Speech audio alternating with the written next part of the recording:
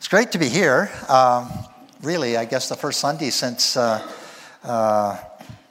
accepted the opportunity to work with you in transition role as intern pastor and transition pastor. And we are glad to be here today. My wife Marlene is with me, and she is great support for me. I mean, I look back at my ministry. If it wasn't for her, I don't know where I would be. She's been very supportive over the years. So welcome to all of us, and a special welcome to Marlene, right? Yes.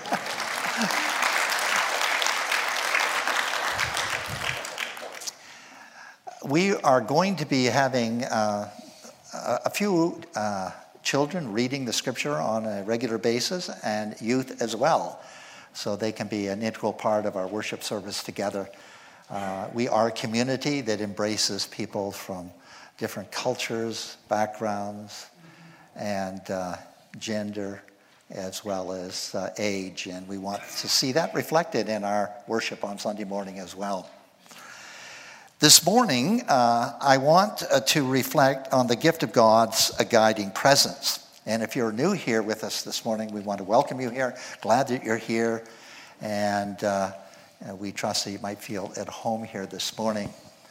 I'm going to begin a series of messages beginning next week on the Gospel of John, and you'll find in your worship folder an outline of the Gospel of John. I'm going to look at the 7 signs that you find in John's Gospel. John is basically laying out the Gospel on 2 tracks. One track is the signs and the wonders that he performs, which are miracles, and the others are the 7 sayings that he attributes to himself, the great I am statements, which really take us back to the book of Exodus, where God declares himself to be the I am.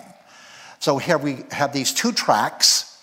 The one track is the signs and wonders. The other track is the I am statements. And the train of the gospel runs on those 2 tracks, leading to the destination to prove that Jesus is the Son of the living God, so that believing we might have life in him. That's the whole purpose of John's gospel, laying it out on 2 tracks, leading to a destination, to a conclusion, so that people might believe who he is as the Son of the living God. And so we're going to take those 7 weeks leading up to Easter and the resurrection just to study the Gospel of John together. So I encourage you to read that ahead of time. I put an insert in the worship folder for you to read and reflect on, and some questions. And each Sunday before I preach, you'll find the scripture for next week, the passage to read, and some things to reflect upon together so that you might come prepared on Sunday morning for that. Today, I want to talk about the gift of God's abiding presence. And I'm really thrilled to be able to speak on this topic. In my mind, and I think in the Gospel's mind as well, the greatest gift God offers us is the gift of himself. The greatest gift God offers us is the gift of his abiding presence. In his book, Mere Christianity, C.S. Lewis wrote that God designed man to find his supreme happiness in him and in him alone. In John's Gospel, Jesus gives us the only definition of eternal life found in all of Scripture. And surprisingly, he doesn't define eternal life in terms of longevity of life, but in terms of relationship and companionship. This is what he says in John 17, verse 3. Eternal life, he says, is to know you, that is the Father, the only true God, and to know Jesus Christ, the one whom you sent.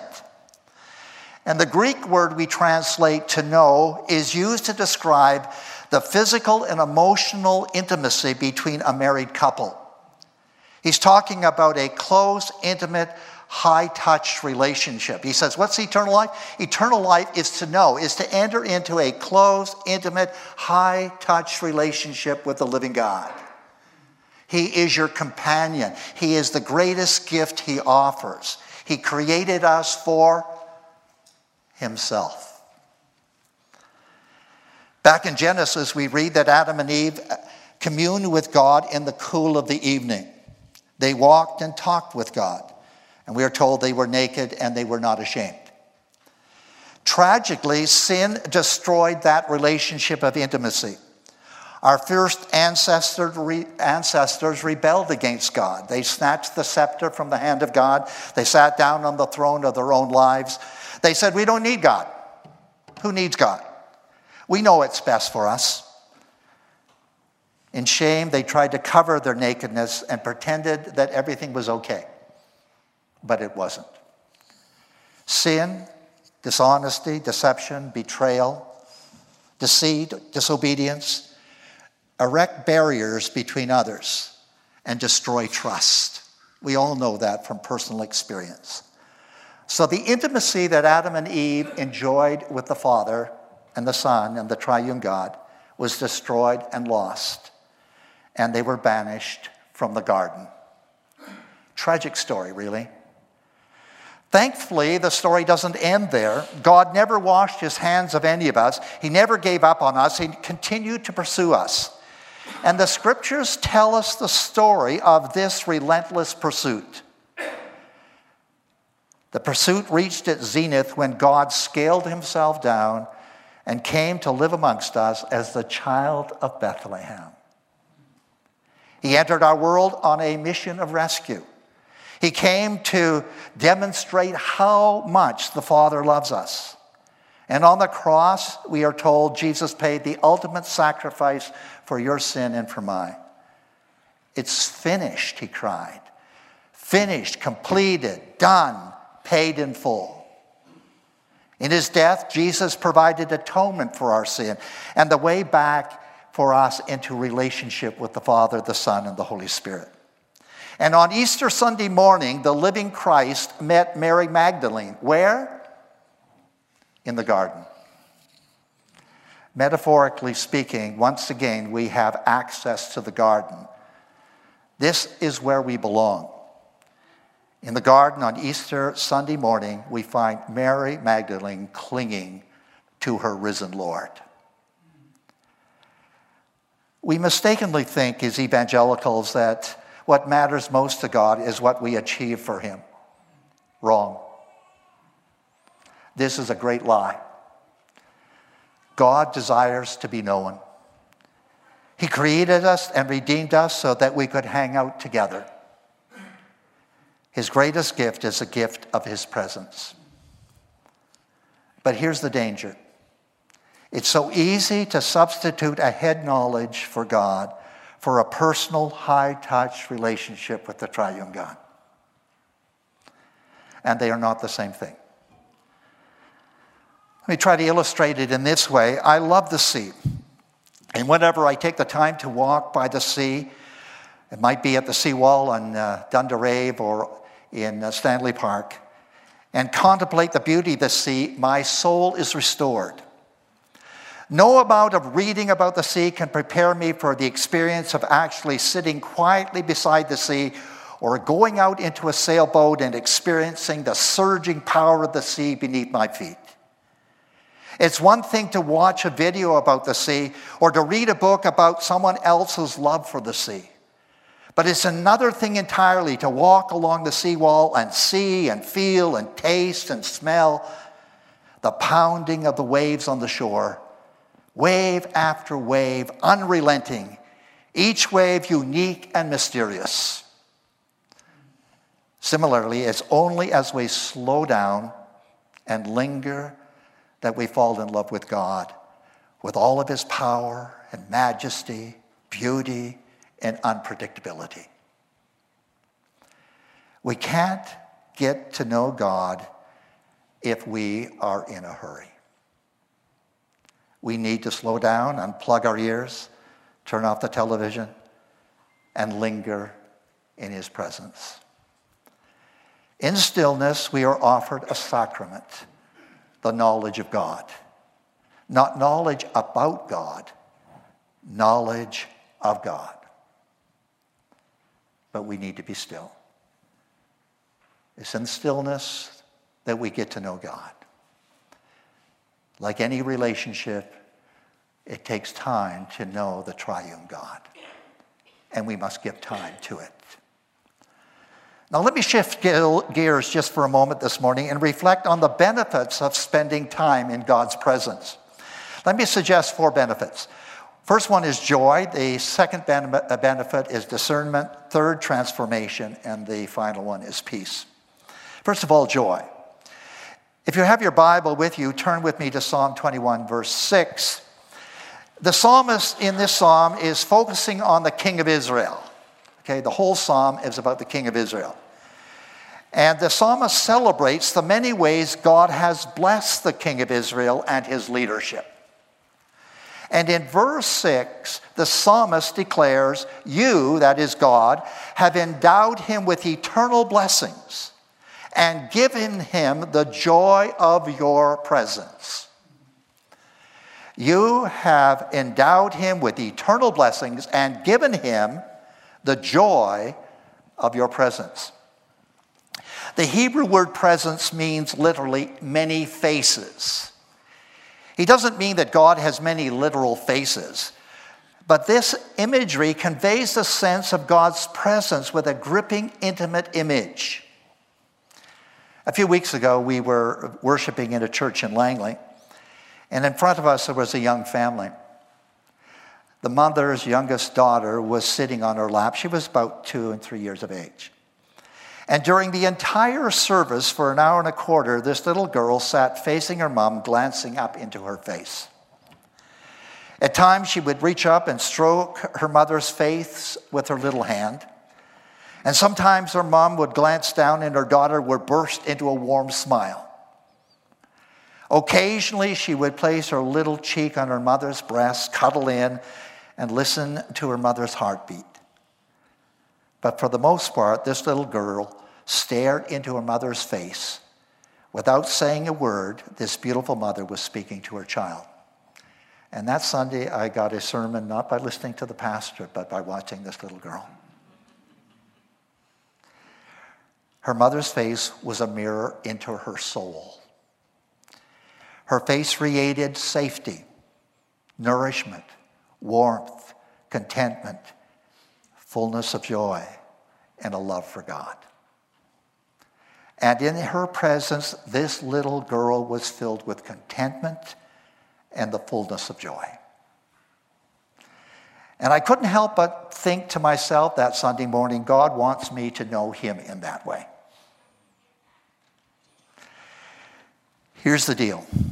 If we take the time to linger in his presence, and we need to be patient, we will encounter God's many faces. His love, his humility, his reliability, his justice, his compassion, his identification with us, his dependability, his justice and grace and patience and trustworthiness. And in the process, we will be filled with joy and a profound sense of being loved by the Father. And that feeling of belonging is overwhelming. It is in his presence that we discover the wonder of God's enoughness. He is enough. Whatever the circumstances of life, God is enough. And we are filled with joy. The second benefit of lingering in the presence of the Lord is discernment. We all long to hear God's voice and get his guidance, but we often don't know where to go for this. God's word has the answer. Jesus is our perfect example. Jesus didn't go from one place of ministry to another place of ministry. He went from one place of solitude to another place of solitude. Jesus began his ministry by spending 40 days alone in the wilderness with his Father. Before choosing his disciples, he spent the entire night alone in the desert hills. And when he heard of the death of John the Baptist, his tragic death and beheading, he withdrew from there in a boat to a lonely place apart to be with the Father. And after feeding 5,000, he dismissed the crowd and he went up into the hills by himself. And after a long night of work, in the morning, a great while before day, he rose and went out to a lonely place. After healing a leper, Jesus withdrew to the wilderness and prayed. And before his time on the cross, he went alone to the Garden of Gethsemane to be alone with the Father. If our Lord took time of solitude to be in contact with the Father, should we do any less? Out of that place of waiting came perspective and discernment and direction. For Jesus to accomplish what his Abba wanted him to do, he had to get away. He had to sit before the Lord and receive direction. He said of himself, I only do what I see the Father doing. It was in that time of quietness that he saw the hand of God moving and worked in concert and partnership with that. Many of us are way, way too busy. We're constantly on the go. Our minds are preoccupied with so many things. We are bombarded all the time with noise, noise, noise, noise, noise. We have no time to reflect, to process, to savor the moment, and to enjoy the beauty of God's creation all round about us. The sacrament of solitude allows us to slow down, to listen, and to enjoy God's loving presence. The only way to know God and his will is to sit before him, to inquire, to hear, and to obey his voice. Let me just speak personally for a moment. During the last few months, I have purposely tried to set more time aside just to be in God's presence. Made a decision to do that. It's not always easy. In fact, it takes a lot of determination and a lot of discipline to do that.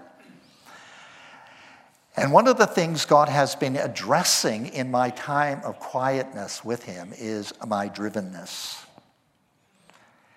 During my 40 years of pastoral ministry, I have had a number of episodes of burnout. Times when I've been so physically and emotionally and spiritually depleted that I have nothing more to give. And while I've been sitting quietly with the Lord, God said to me, Bob, your burnout has been caused by your drivenness. Your need to fix everything. Your insistence on doing things which I never called you to do. I have gifted you to do certain things, but you insist on moving beyond your giftedness and taking on things which don't belong to you, they belong to others. In case you don't know, you're not God. And I really don't need you. Listen to my voice and do only those things I gift and call you to do. And you need to learn to say no. And so do some of you. There's found a verse in Matthew 11 in the Message, chapter 11, verse 28, that says this, are you tired and worn out, burned out on religion? Come to me, get away with me, and you'll recover your life. I'll show you how to take a real rest. Walk with me and work with me. Watch how I do it. Learn the unforced rhythms of grace. I won't lay anything heavy or ill-fitting on you. Keep company with me and you'll learn to live freely and lightly. Great verse. Beautiful verse. And so as we learn to take time in stillness with the Lord, we learn discernment. We learn what God's saying, what he wants us to do, and what we should not take up because it's not our responsibility. And then the third benefit of stillness and solitude with the Lord is transformation. Search me, O God, and know my heart. Test me and know my anxious thoughts. Point out anything in me that offends you and lead me along the path of everlasting life. Henry Nouwen reminds us that solitude is the furnace of transformation. He writes, it's the one place where we slow down long enough to allow God to address our true identity and expose our false self. Much of our life is a false self. It's not what we are on the inside. In solitude, he writes, we get rid of the scaffolding. No friends to distract us. No telephone calls to occupy our attention. No busyness to keep our chronic anxiety at bay. In solitude, we learn to stay still until our seductive visitors tire of pounding on our door and leave us alone. I like that. To be honest, this can be a painful and lonely process. You see, I don't really like my nakedness. And I mistakenly think that God doesn't like it either. And so I need to hide it from myself, and I need to hide it from him. So I put on a mask and hide behind a facade of respectability. And the circumference of my life is really the facade that I let the world look at. And some of us never get beyond the facade and to go inside to who we really are. I discovered in recent days that my life is like a lot like an archaeological dig. As I sit quietly in God's presence, he gently but firmly uncovers layer after layer of my inner life. He patiently works his way down to the bedrock of my life. And under the tutelage of the Spirit, I uncover the impulses which shape me, both the good and the bad. In the process, I rediscover some wonderful treasures of spiritual truth and disciplines which I have lost touch with over the years, values and practices and experiences, treasures which I can dust off and reclaim as my own. But he also exposes the garbage which I hidden from myself, attitudes and practices and reactions, habits and thoughts and demons, really, which need to be faced, acknowledged, confessed, and discarded once and for all. When I was a child, I spoke and thought as a child and reasoned as a child, but when I grew up, I put away childish things. It's in the presence of God in solitude that God transforms us into the image of his Son.